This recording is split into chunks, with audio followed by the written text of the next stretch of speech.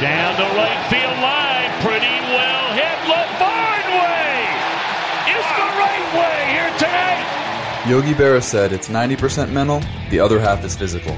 My name is Ryan LaVarnway, Major League catcher and minor league grinder, and I've spent the last 15 years playing professional baseball while evolving my mindset. I'm fascinated by optimizing that 90%. In this show, I'll talk to elite athletes and mindset coaches about what makes them tick and how they've overcome obstacles in their own careers on the way to finding success. This is Finding the Way. Hey, this is Ryan LaVarnway, and I am so excited to be joined by Matt Bouldin. Matt was Mr. Colorado Basketball 2006, three-time WCC, first team All-WCC at Gonzaga, and then WCC Player of the Year. He then went on to his professional career where he played in South Korea, Montenegro, Israel, and where else, Matt? In Greece, all over the States, D-League some. All over the place, chasing his dream, keep making dreams come true, playing pro basketball, and then ended up back in the NBA D-League where he won the championship and was actually Finals MVP. So, Mr. Basketball, what does that mean? I think it means there aren't a lot of good high school players in Denver is pretty much what it's saying. I don't think that's it. So you were Mr. Basketball. You went on to a really great college career at Gonzaga. Were you always that good? Did you just pick up a basketball when you were an infant and it just fit in your hand and you knew what to do with it? No. I mean, you got to put in that work. Basketball was always my favorite. I mean, that's for sure. I like you. Probably should have played baseball, honestly. A lot of the schools that recruited me for college basketball wanted me to play both. I just love basketball. I think that was pretty much the thing that, pushed me over the edge. I always wonder if I put in the time I did with basketball for baseball, where I would have ended up. But it's one of those things that, basketball was my first love. And, I just, from day one, I couldn't get enough of it. And that's with me, too, with baseball. Like, I played basketball. I was not very good. I could not have played college for sure. The thing about chasing your dream and chasing your passion is you're doing what you love. So talk to me through, when did you know you were better than most people at basketball? Was there a coach that said something? Was there a light bulb moment, or was it just gradually you just got a little better while everyone else didn't? It was kind of that and kind of growing. That's kind of a big thing, especially in the basketball world. Unfortunately, size actually does matter in the basketball world. You know what I mean? There are probably so many great basketball players out there that are, around 5'9", 5'10", that their genetics alone, whatever it is, they're never going to make it as far as some of these other guys that, unfortunately are just born and, 6'10", 7 foot, whatever it is. And that's kind of what happened. I always loved basketball. Summers baseball, winter basketball, and then I grew 8 inches in 1 year. Wow. And that's kind of when I took the leap to like kind of another level. But I was always, growing up all tournament team, and whether my team won the tournament, maybe MVP of the tournament. It really just kind of depended. Wow. I was always one of those better kids. But then when I grew, it kind of, like I said, kind of took me to the next level. I am not going to just sit here and let you say, oh, I'm tall, so that's the only reason I'm good at basketball. Because there's plenty of really tall people that are blessed physically that don't have the skill set. Was there what was it that separated you? Was it your mindset? Were you a leader on the court? What kind of player were you? What kind of teammate are you? I like to think I'm a great teammate, honestly. That was kind of something my dad instilled in me. It was just kind of, he would take me out of games if I didn't move the ball, if I didn't pass the ball. If I just came down and jacked shots, he would be, hey, you're coming out. Like, it was always about being a good teammate. I was going to say something crazy.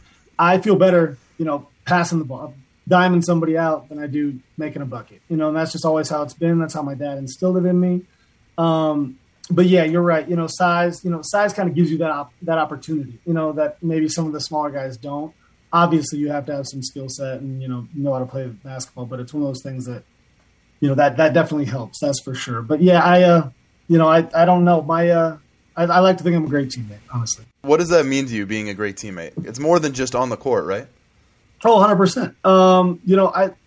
Here's a fun story. I went to all those camps, those Nike All-American camps in college, all the different college elite camps, high school elite camps, and we'd always have captains, and I was always the first pick. There'd be, there's probably of the 100 kids there's probably 75 of them played in the NBA, and I was the first pick for these teams because they knew I'd pass them the ball. They knew I'd be that teammate they wanted.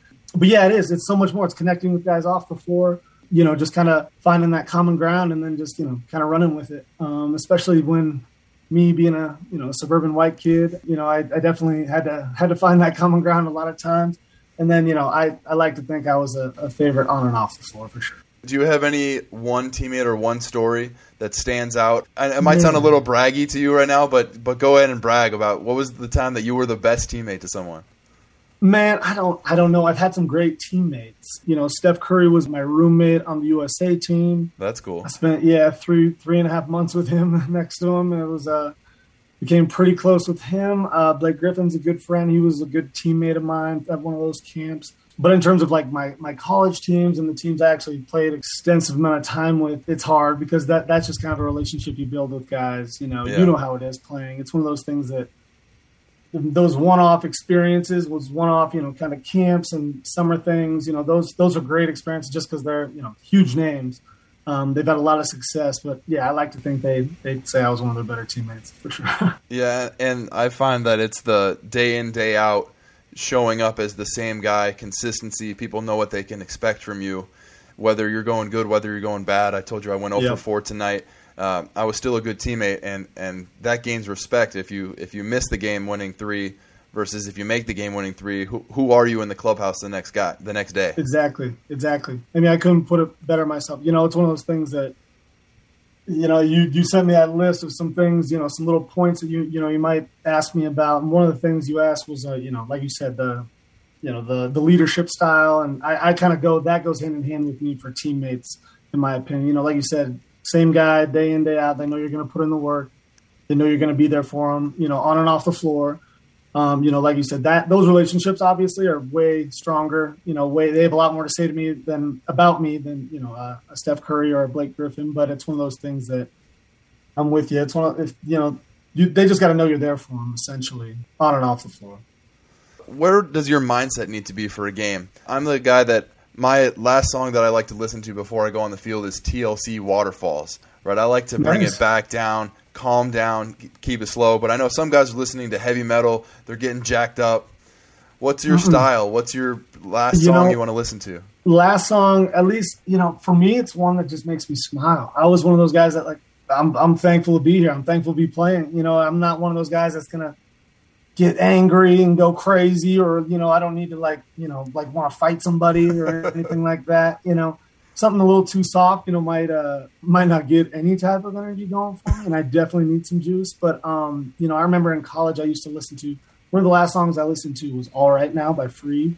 Not sure, you should Google that. You're not going to sing it for you right now. Yeah, but it just because it just put a smile on my face, and I thought those dudes were so cool. It's like I don't even know, like 70s rock, 80s rock. I don't even know. I'm one of those guys that I just want to be happy. I just want to be in the right mood. Just go out there and know that I'm playing a game, and it's still war, but it's one of those things. I'm still here to have a good time. Yeah. So you played that game. You went to war all over the world, really, in 3 different continents. What was it about basketball that kept you coming back? Even though I'm sure as a kid your dream was to make it just to the NBA, you imagined a straight line to the top, right? And then that's not how it works necessarily. I'm in AAA right now. I've been up and down 24 times. Right. You chased it all over the world. What kept you going?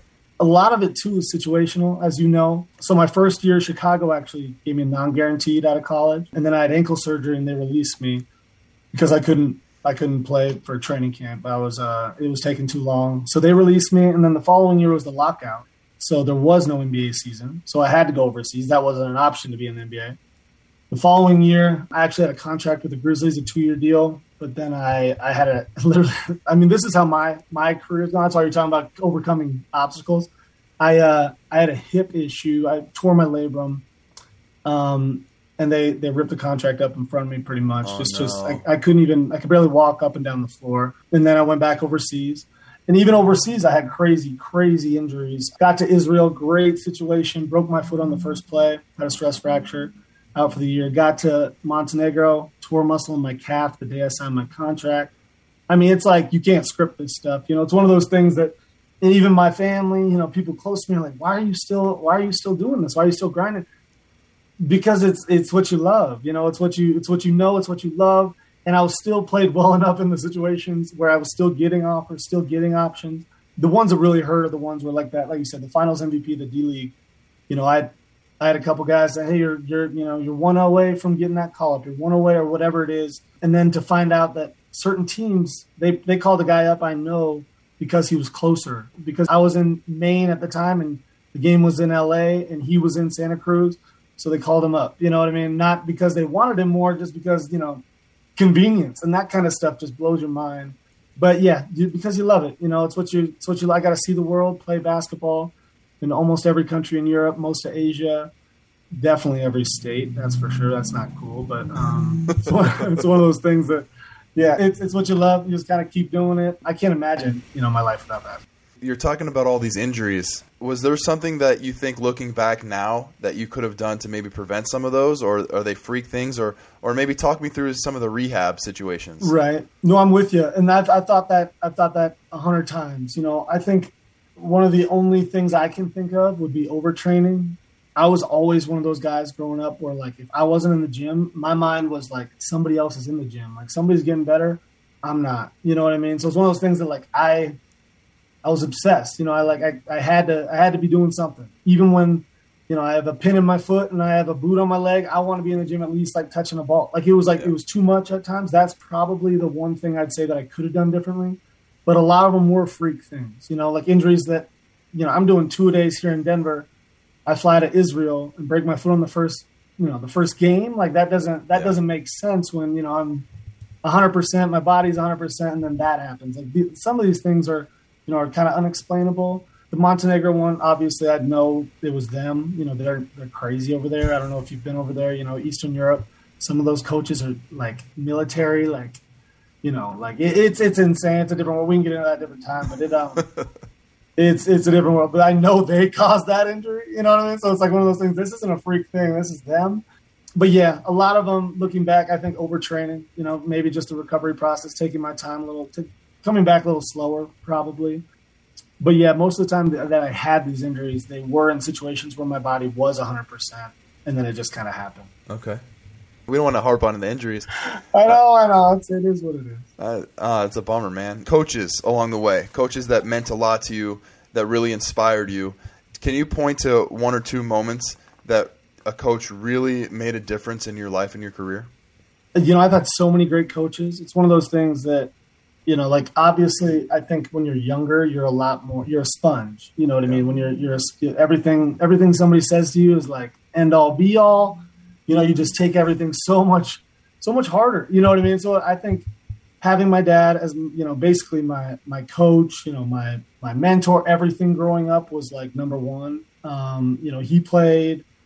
He was probably better at baseball. That's kind of why he pushed me to play baseball, a lot of things, but he made me, basically my mindset and a lot of things he implemented, he made it that way. So, I mean, just having him 1 through 14, I think that was the biggest. And even then my high school coach, probably my coach Ortiz is his name, Joe Ortiz. He just won another state championship here in Denver. He's the best high school coach in Colorado history, like by far in person. And I'm not just saying it's biased. Like if he keeps coaching another 10 years, he'll probably have 250 more wins than anybody, no matter what. He's that good. But I built a really close relationship with him. He just kind of funneled all my love for basketball. After that, Coach Few's incredible. Tommy Lloyd's incredible. He's the assistant. He's now the head coach at Arizona. He was a big part of it. That whole staff, obviously, college is huge. What makes these coaches so good? What makes him the best college coach in Colorado, in your opinion? The fact that he builds relationships with his players. He cares about you. Like, he cares about you enough where he's gonna MF you if if you're screwing up. You know what I mean? But he's also like, he has your back. He'd go to war for you. He'd get a tech for you. Like, he'd punch somebody in the face for you. Like, he would literally he'd go that far. But he coaches you hard, you know what I mean? And I think that relationship they build where it almost is like family, you know what I mean? Like, it is like, they care, not just on the floor, but off the floor.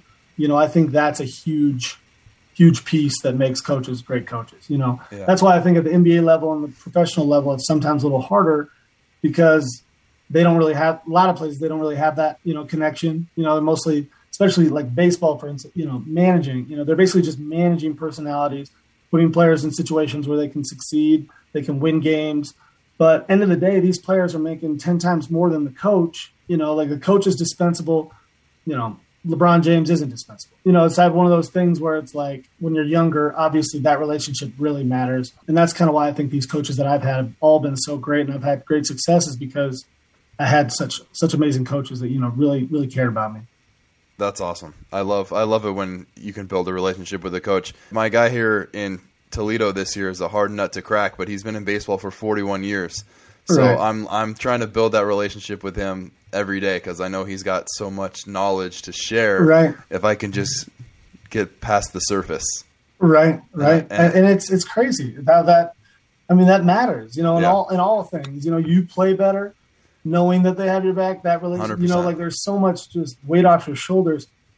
Back to that Montenegro experience, that was the only coach I ever butt heads with in my life. Like you could probably call any coach that I've had and they'd be like, Matty Bouldin, that's my guy. Like everyone except this dude. And to go with that, like I was miserable. Everything about the situation, I wasn't playing well. Like everything, you know what I mean? It just kind of goes to show what kind of what coaches mean to players, and building that relationship is huge for your own personal success and theirs. Yeah, I've definitely noticed that I am happier and play better when I have a positive relationship with the coaching staff. Yeah. Amen. I know. It's true. It's crazy. Before we wrap up, I did want to ask if you could talk to yourself as a middle schooler or a high schooler, or if you were going to coach a middle school or a high school kid and you could only give them one piece of advice, what would you say to them? Man, I tell kids this, and believe it or not, like I told kids this before I even had this conversation with actually Rick Barnes he's at Tennessee now, was at Texas. We used to scrimmage them every year. Gonzaga did here in Denver. And I remember after that scrimmage, we like went to lunch or dinner or whatever with the teams. And he goes, every good player I've ever had was obsessed. He goes, you gotta be obsessed, and that's probably not, it's probably frowned upon to say. I don't know how a lot of people feel about this. I'm not saying I don't have a life, etc.